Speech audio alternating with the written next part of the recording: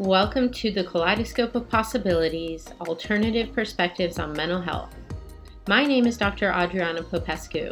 I'm a licensed clinical psychologist and leader in the field of mental health, energy psychology, addiction, trauma, and empowerment. In this podcast, we will be exploring mental health from a variety of perspectives, from the spiritual to the shamanic and beyond. What if mental illness isn't everything we think it is? What if everything we see as a pathology is actually a possibility? What else is possible with mental health? Hi, everyone. Dr. Adriana Popescu here with you with another episode of Kaleidoscope of Possibilities, Alternative Perspectives on Mental Health.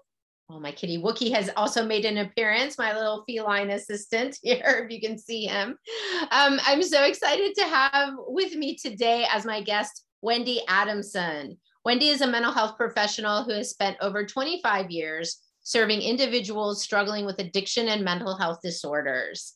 In that time, she's provided counseling, facilitated groups, done interventions, crisis management, and executed treatment planning, which has helped countless individuals. Wendy also has multiple articles in the Huffington Post and 2 published memoirs, Motherload and Incorrigible, where she shares her own struggles with addiction and her ultimate recovery, which led to the profound healing within herself and her family. Welcome, Wendy. Thank you. Thanks for having me. I'm just so honored that I'm a guest of yours. Thank you. Thank you. I always like to ask my guest in the beginning, especially, to tell us a little bit about yourself and how you got to where you are today doing the work that you're doing. Well, I think that, I have a lot of experience, my own experience. Like I do work in addiction and mental health. And I had my own experience with a mother that was schizophrenic, first of all. And, back when I was growing up in the 50s, it was, there was a lot more stigma. There is a lot of stigma around mental illness today. But back then, it was like my father's solution was to swear the family into secrecy. Don't tell anybody. Don't tell your friends. Don't tell, the nuns so it was like, and with secrecy comes a lot of suffering, and unexpressed, fear, anxiety, just the gambit. And all through my developmental years, growing up in the first 7 years, she was constantly trying to kill herself. So it was in fight, flight, or freeze. She succeeded killing herself when I was 7. And when I found out the details of which would be later as a teenager, I said it would never, ever be like my mother, but I think that when you swear you'll never be like your mother, it's like giving the universe the exact coordinates to where you're later going to land. My inability to forgive her, my inability to let go of my resentments, pretty much carved a course for my life as I walked in her footsteps, as I ended up in the same institution she had been in. She had a psychotic break when she was 38 and killed herself. And I had a psychotic break, drug-induced psychotic break at 38. And it's like I ended up in jail with domestic violence. I caught my husband cheating on me. So it was, it's a crazy story. I do have a crazy story, and it's good content for memoirs. I've got many lives I've lived. And so, however, that wasn't the plan. I wasn't planning on writing when I was experiencing all of this. I was deeply wounded, deeply hurt, and, did not know how to get out of the cycle of addiction. I think the only language I spoke as an active addict or alcoholic was victimese, and so I blamed everybody. But that's very disempowering to blame my mother, blame my father. And now I was blaming my ex-husband at the time, my husband. But, and it just like I was in county jail, and like, how did I get here? Like, what happened? Where did my life get so far off track from that little girl that, wanted to make a difference in the world? And thus, that it started my second chance, if you will. It was like my second chance. And there was a lot of damage, like with my own two sons, as there is with addiction and alcoholism. So there was a lot of, repair that needed to be done. And I knew that, I wanted it to happen immediately, but I knew that, it would, I mean, I knew it would take time. I knew and it wasn't just about this time saying, I'm sorry for what I've done. It was about changing my behavior, which for me was a lot of effort and time and, making a lot of mistakes along the way. But early on in my sobriety, I got sober in 93. Early on in my sobriety, I found that, I had unique experience. I had, unique experience that possibly could help somebody else. So I got a job as a drug and alcohol counselor. And it's, where I started to see like, people, I was working in a medical detox. And I started to see that everybody that sat across from me at my desk, I, could share my experience with, and how, and I think that immediately connected me to them. And it felt like everything I had been through had value. It was like requalified. I was using it as a tool to help somebody instead of hiding it as a secret, like what I had learned, Right.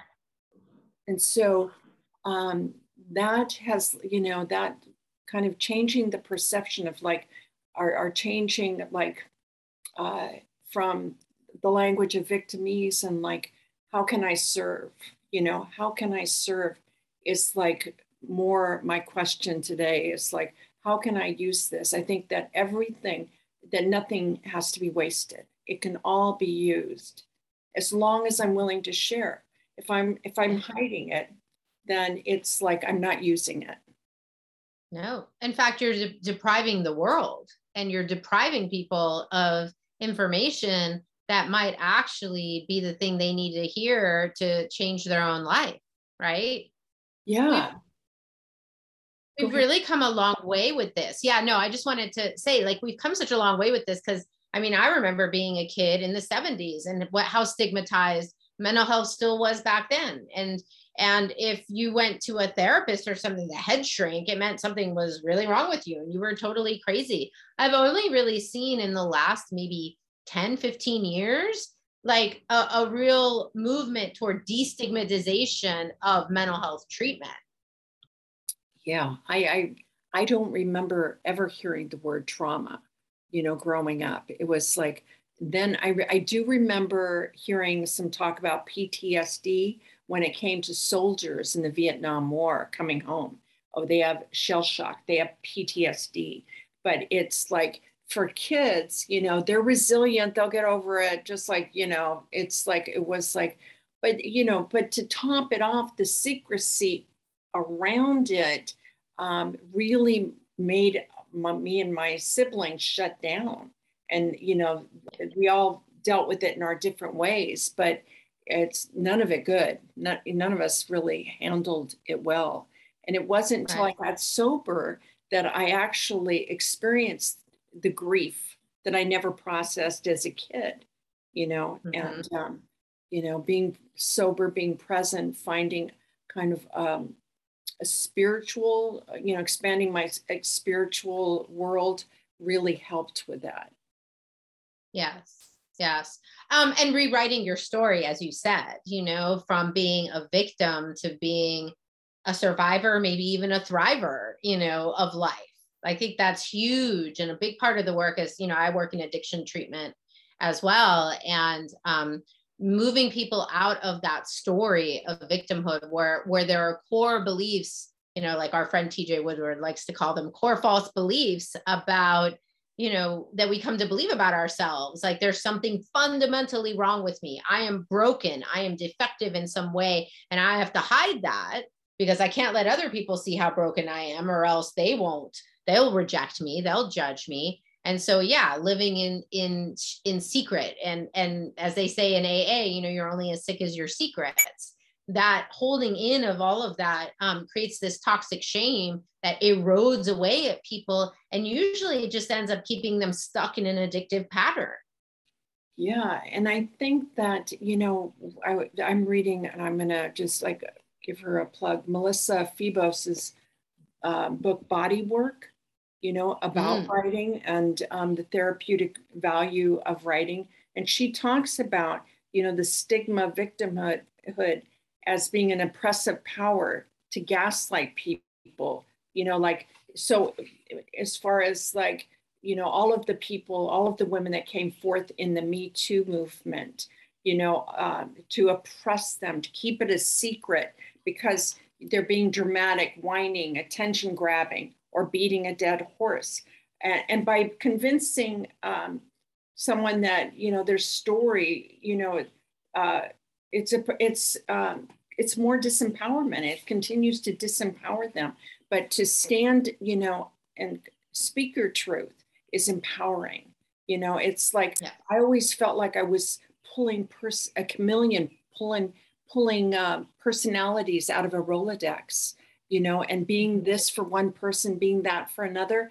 But, it's like when I wrote my book, my first book, Motherload, it was so, it was so scary. And I actually felt like I was breaking free from that contract with my family to keep secrets. Like I had done it on other levels, but coming out publicly, it was like almost like getting naked in the world. And I had no control of the narrative.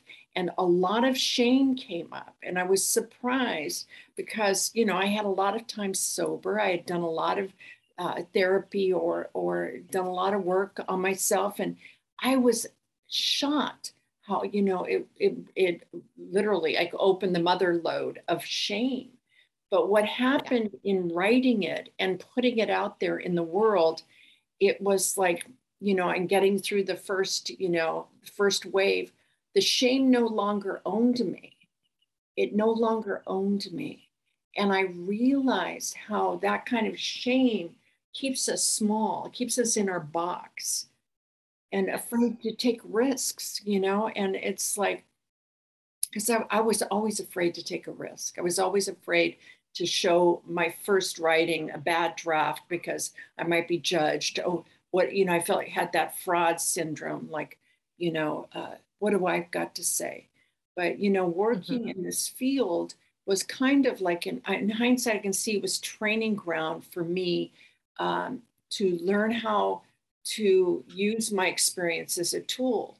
And I remember this one time, I think recovery is recovering aspects of ourselves and selves that we have abandoned, parts of ourselves that we have abandoned. And when I went to juvenile hall and talked to girls, I used to go there a lot. I used to go a lot when I first got sober. And it was this moment where I was talking to them about my experience in the same juvenile hall that I had been in as a kid. Because as a kid, I was labeled incorrigible, which, by the way, by definition means beyond reform, and they still call teenagers that today in court systems. They call them incorrigible, beyond reform, or unrepairable. So, but when I stood there talking to those girls, it felt like opening up a portal, if you will, and like to the girl that I abandoned at 14, to the girl I left behind at 15.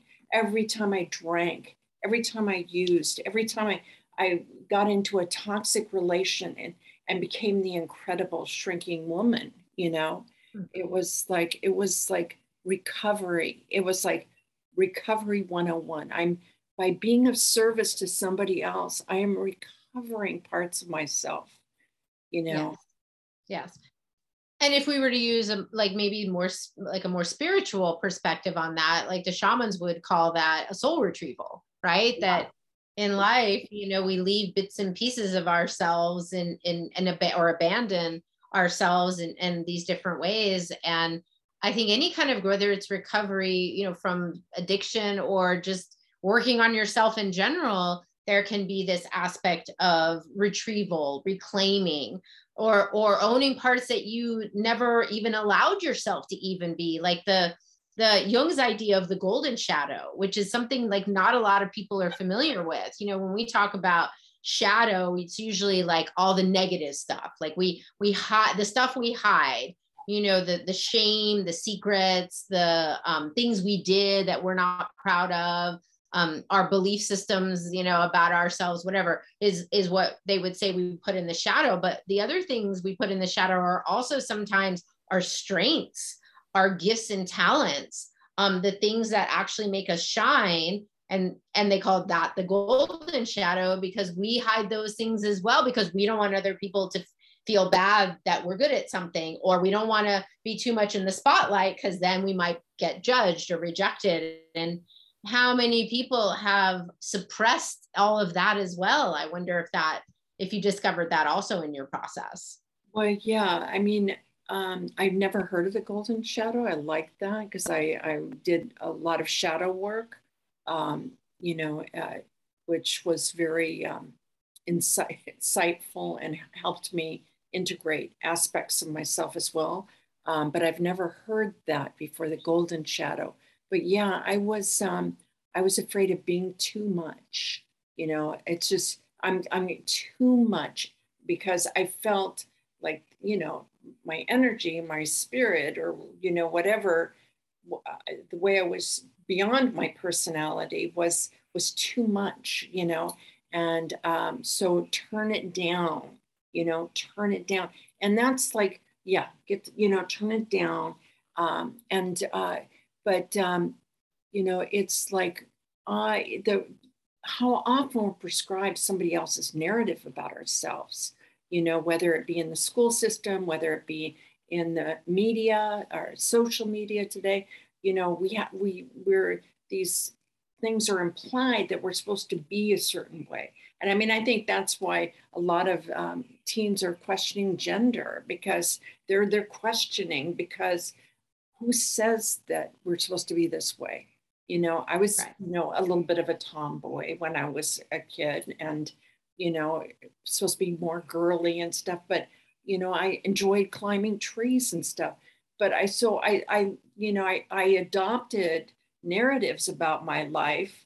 And, I think that fear, controlled me, the fear and the I adopted through my father or from school, or it controlled me.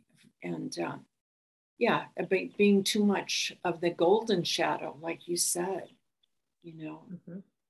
and taking risks, like, it like making mistakes. I was so afraid to make mistakes that Mm-hmm. that kept me small as well, Mm-hmm.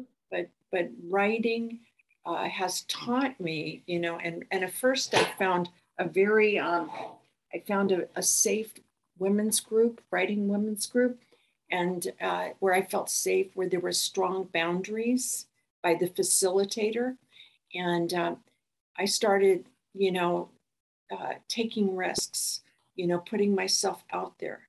And I found, that it was well received, and I felt supportive, even if it wasn't perfect, And so that gave me the courage to keep going. Well, because I mean, uh, I actually mother load. I told TJ this too. The book was, I was doing a meditation intensive at Agape, um, you know, down here in LA, and during meditation, I had what I would call, for lack of a better word, a download, meaning I knew, like, I was supposed to write my book.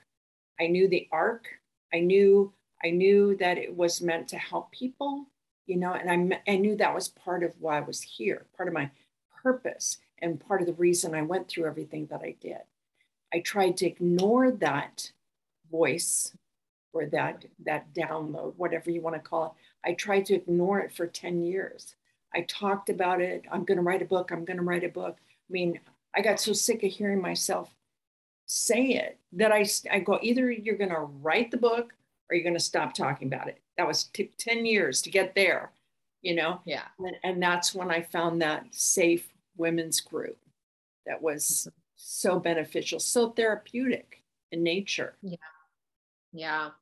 Yeah, I was going to ask you. I mean, the process of writing a memoir. I mean, I've known people who've gone through this, and how powerful it is. Like, people don't, I think, realize until they get into it, like how deep and profound it is to revisit your own life's experiences and sometimes look at it through a different lens for the first time. Difficult, but also incredibly rewarding is the general sense that I have. Well, it is. I mean, it's difficult. It's, you know, you're like looking under the hood, you know, and it's like you're going back to the scene of the crime, and you know where I may have disassociated, where I might have used drugs or found food, whatever, to check out. But in the writing, I'm there. I am being present. It's my memory. Yes, it's my memory, but it's like I kept hitting walls, you know. My older brother was also schizophrenic. And, you know, he could get violent. So my sister and I used to sleep with a chair propped up against our door, afraid that he'd come and chop us to bits. So as I was writing a chapter about him, I really felt sick to my stomach. You know, I felt very sick to my stomach. And I'd have to get up, go for a walk and clear the energy and come back, you know, or maybe come back to it the next day. But I kept hitting blocks, you know, like, you know, blocks. And it was just, you know, I can't do this. It's like, I can't do this. And you know, I would, you know, call in the universe to do it through me. If I'm supposed to do it through me, because I just feel like I can't do it. You know, it was just, I had to continue to get myself out of the way. I had to continue. And what helped me was knowing who I wanted to reach. Okay. So I knew that, like, meaning, I mean, there was a lot of people I wanted to reach. I wanted to reach mothers. I wanted to reach fathers or children that are angry with their parents over addiction, because it's ultimately a story about healing. It's all, and it's a story about hope. And I think it's a message worth telling right now, is that, you know, in spite of the mistakes you've made, you can heal the family system. It takes one person to wake up. And I've been waking up one eyelash at a time, it seems like, but I was committed to, you know, changing the trajectory of mental illness and addiction to one of healing. That became my intention. But when I was writing the book, I go, I wonder, you know, what it would have felt like if some women in jail would have had a book like mine. I wonder what some girl in juvenile hall, you know, would it make a difference in their life if they had a message of hope? So I thought about them. I envisioned them. And it was interesting because a few months after the book was out, somebody read it and said to me, your book can help women that are locked up. I said, I know, that's why I wrote it. And she goes, well, I want to donate 30 books for you to get into jail. So, you know, I was just more validation. The universe is telling me I'm on the right track, but it's not that easy getting things in there. You know, you can't just drop off books. Right. But I happen to have a friend that works as supervisor's office in LA. So she goes, bring them to me. I'll get them in there. You know, and she bypassed it all. She had read the book by then, and she says it's a good book for them. It's very filled with hope. So it was like sitting at my computer having that desire to want to reach people that were incarcerated, I couldn't figure that out. All I had to do was like do the next indicated step and let go of the results. And, you know, it's something bigger than me figured it out. Yes, very much. It sounds like consciousness was really working through you. Yes. Yeah. So we've talked a little bit about, here about the transformative and healing power of writing and writing memoir. I'm curious what other modalities or approaches you used as part of your recovery process. Well, I have what someone that I consider a healer, energy and a healer, and pretty gifted. And I saw her through, I've seen her through dark periods, dark nights of the soul, so I do utilize her. I would say it's somatic in nature. I've done therapy, I've done steps, I get out in nature, I meditate, I pray. I believe in the transformative power of of consciousness when you surrender fully to it, and it's again, just me getting out of the way. But is that what you were asking? Did that? Yeah. I mean, just curious, I always love hearing from people, what helped them, because similarly to you, I mean, part of what I'm doing with this podcast is educating people and wanting to give give them hope that, if you are someone who struggles with an addiction or a mental health issue of some sort, that you're not necessarily doomed to be a victim of that for the rest of your life, that there are a ton of approaches and modalities and techniques and people that can support you in changing whatever it is that's led you to where you are, that and the stuff that's not working. So I'm always curious about people's healing journey. And I think especially the spiritual, which is the less often talked about aspect of healing. Well, that's, has been the biggest part of my experience. I was fortunate enough early in sobriety to do an intensive with Siddha meditation yoga, and had a spiritual experience there. And my sister gifted me that intensive because she said I was right for it. I had a transformative experience when a kid was shot in front of my apartment. A kid, 19 years old, or he was laying in the street, and I was like barely sober, right? It was Mother's Day. And, it was like, for some reason, I went to the kid. That was totally a contrary action for me, as he lay dying in the street. And I stayed with him till the police came. And, it was like everything stopped, if you will, and became like, I was so in the moment. It was like curtains came down around me and him. And, when the police got there, the police thought I was his mother until they figured it out. But that night when I, and my son and I were living in transitional living, and, I was on welfare at the time, and I could barely pay the bills. But that night I was stressing out and I wanted to drink so bad. I wanted something to take the edge off. I was like, I couldn't sleep. I was like on the verge of a panic attack, when suddenly in the room came this light down from like the ceiling. It came through the ceiling, and it entered my chest, and it filled me with such peace like I had never felt. It gives me chills just to talk about it. It was like filled me with an absolute sense of peace like I'd never felt before. And it was like I knew everything is all right. Everything's always been all right and always would be all right. And it was like, then the light was gone. And I was like, I fell asleep. I inevitably fell asleep, but I started like asking, what was that? What was that? I found out the next day the boy actually passed. And I didn't know if it was God or the boy that came to me to thank me for being there. because I was some mother's child on Mother's Day, and so that really made me ripe, getting out of myself and being there for another human being when I normally wouldn't have been, changed my life. And so my life, it was like a 180-degree shift to like the self-centered kind of narrative that I had going on to how can I serve? How can I be of service? And I went to Agape, I took classes there.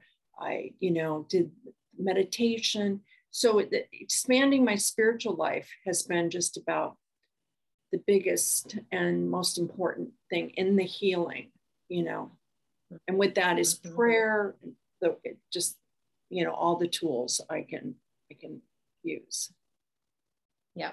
And I think that's such an important, often overlooked, TJ talks about it in Conscious Recovery, which is how we met, how important it is to address the spiritual, I would say with any condition, not just addiction and recovery, but depression, anxiety, PTSD, trauma.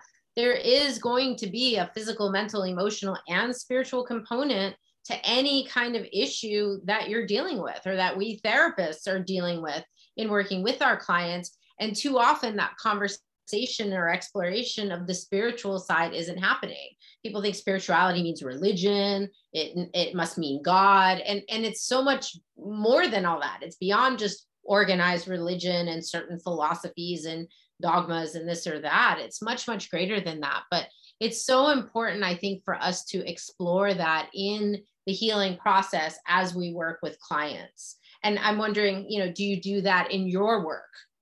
I do. I mean, I think it depends on where I'm working. I do groups. I do creative expression groups, which so I try to use meditation to start the group. It depends on, I try to read the room. One thing that I learned early on from growing up in that kind of environment is how to, read the room. So, I check in with clients, but I am a big advocate for framing spirituality in a way that they can assimilate it. Like some people, like if I say God, they're thinking, wait, are you talking about that man in the sky? And it's like, no, I'm not talking about that. That was my, when I went to Catholic school, kind of the vending machine God in the sky, and it's like, I'm so grateful that I found a practical, spiritual, higher power that works for me, and that I can move with throughout the day, and share with people, because I do think that therapists are afraid to go there. They're, not all therapists, but a lot of them are afraid to go there, and introduce that topic. Yeah, agreed. And then I think we're missing out on some really valuable information that way, and valuable aspects to healing, because I mean, spirituality also encompasses your sense of meaning and purpose, kind of like your existential, like, why are you here? Or are you okay even being here? I mean, I work with a lot of folks who are pretty ambivalent, especially these days, about even wanting to be here embodied in a body, and to be able to explore that with them realistically. What would it be like if you were here, if you weren't here? What would be different? I think we should not fear those conversations. We should have those conversations, because part of empowering people is to also let them know that they have some choice in their own life, in their own death, and whether they were going to choose to really live, be here and live, or check out, like through addiction, for example. Yeah. I think that if you can frame it in a way, like some people are open to hearing, about energy, about flow and following the flow. They're more open to that, but they, and it's just, you kind of just start with where they're at, I find. And it's hard sometimes when you have a group of people and they're all different places, so you have to kind of tread softly, but the spiritual healing, I mean, just like, I didn't expect to have such an incredible power, a sense of peace going to that. That was not in my realm. It was not in my bandwidth. But, the thing is, I think that recovery is expanding your bandwidth. I think that healing, you need to expand your bandwidth. I think that, and I've seen a lot of people in 12-step community or other places have a narrow bandwidth. Well, this is the steps. This is how I did it. And they're reacting to something and they put it under the umbrella, everything under the umbrella of alcoholism. I go, and it's in that kind of vagueness, like, okay, no, this is my trauma. This is a trauma response.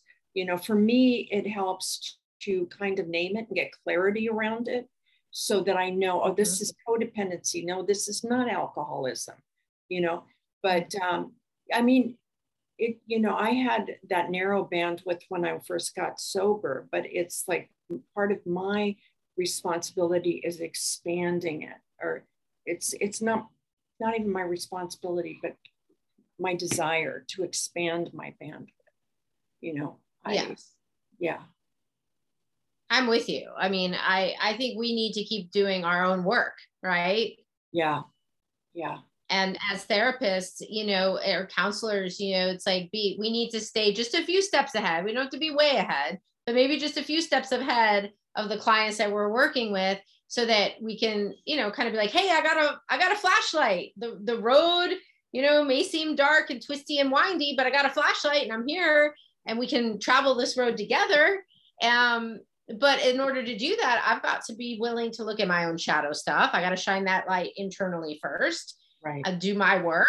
And I do see it as an ever expansive and especially energetically expansive process. And the more that I expand, the more my clients can expand, the more the world can expand, because we are in a profoundly transformative time on this planet right now. So this is an important time on the planet. And I believe that we, are here. We've chosen to be here at this time. If you're here, it's like, how can I be of maximum service to the planet right now? What can I do? And it's like, can be overwhelming because there's so many things that, the environment,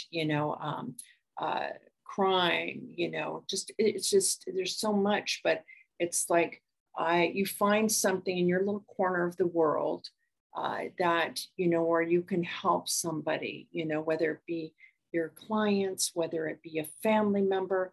It's like, things are shifting and people are waking up, and,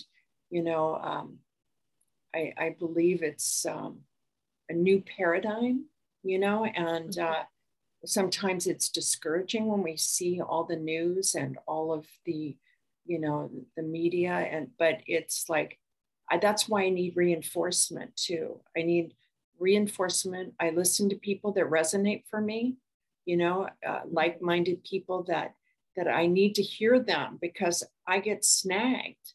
On things, on personalities or on work stuff, and it's like, I already know what holding a resentment towards my mother and how that directed my life unconsciously. So I can't afford, to have these resentment. I get them, but I recognize them. I'm aware of them. And it's like, how can I shift the energy here?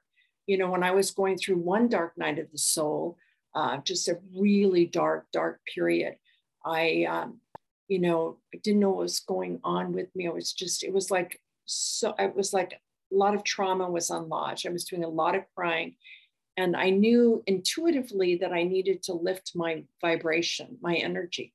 So I started Zumba dancing, and I would do Zumba. I had a great instructor. He would always smile. He would just love teaching everybody how to dance. And we'd be in there dancing every week. And I'd go up to him afterwards. I go, you're my antidepressant. You are my antidepressant, because I couldn't walk out of that class not feeling better, not feeling, it would lift me, so Yeah. I have to take responsibility for lifting that. And like I said earlier, expanding my bandwidth. Going into nature helps me. I know what works for me, but I didn't always know. No, and that's why sometimes when I work with clients in recovery, I actually refer to it more as a process of discovery, because in many ways it is that. Like, what else can I discover for myself about myself, with the internal, process of inquiry, but also what can I discover about the world and the activities and the things that actually bring me joy that maybe I never knew brought me joy before. So encouraging clients to experiment with, activities, hobbies, groups. You do creative expression. So like, any type of artistic, music, dance, writing, art, whatever that entails, right? All of that can be part of that expansion and that discovery of self and other in the world. Yeah, I think that all of that is so important. All those like different things that you mentioned. And again, in this book, Body Work, she talks about taking secrets. She says all of her art started from a secret, and to transform, that secret into art and give it new meaning is changing the narrative, and it's like, and that can come through watercolor. It can come through all types of mediums. It doesn't journaling. I did The Artist's Way, which was so powerful. Writing, it was like it just emptied, so much space in my head. It felt like I had been moving furniture around the room for so long, that by writing was like clearing it out. Let's just like do a home edit here. Have you seen that show, Home Edit? It's I have not. No. it's a show where they clear out stuff. So that's what writing for me does. It clears out stuff in my head. Yeah, that's wonderful. What a gift, that you are being with the world and your clients and the people that read your book and all of that. Wendy, if people want to find out more about you and your work, where can they go? So I have a website, wendyadamson.com. I have my articles and podcast listed there. And my books are both on Amazon. Mother Load, it's LOAD by Wendy Adamson, and Incorrigible. And I am just finishing up my third book that I did with my son, Ricky, about his nonprofit, which we just finished the first draft and it's being read right now. So I'm excited for that. Mm-hmm. Wonderful. Thank you so much for being with us today and sharing your story and your experiences. Well, thank you for having me. It was great talking to you. Yeah. Any final thoughts for our audience or anything you want to leave us with? No, I just, encourage people to try writing, try to stay open and remember that, you will hit like blocks and walls, but just try to push through. And it's very surprising.